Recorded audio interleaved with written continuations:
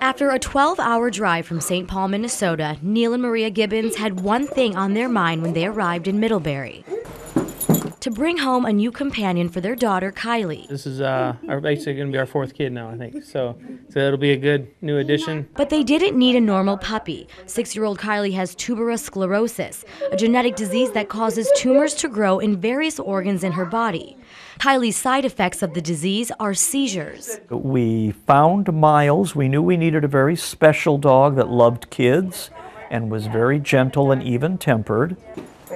Miles will be Kylie's right-hand dog, keeping her in control of her surroundings. He will help keep her safe when we're out in public, just to, keep her by us. Kylie's parents decided to tether the two together in the early stages to help them get better acquainted with each other. Therefore, Miles the dog will learn from Kylie, and Kylie will also learn from the dog. Not only can the dog help the child with the physical challenges that they have, but also emotionally and psychologically. Mark Hallis discovered Miles from a South Bend rescue organization. Hallis says Kylie will eventually start to give Miles commands, just like any little kid would do with their dog.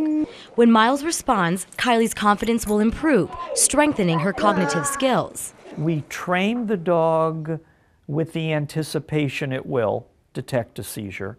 We hope that it will detect a seizure. It'll give us kind of a sense of peace. Kylie's family applied to the Midwest Assistance Dogs program over a year ago. But a lot of agencies won't work with a child that young. And that's why the Gibbons landed here in Indiana.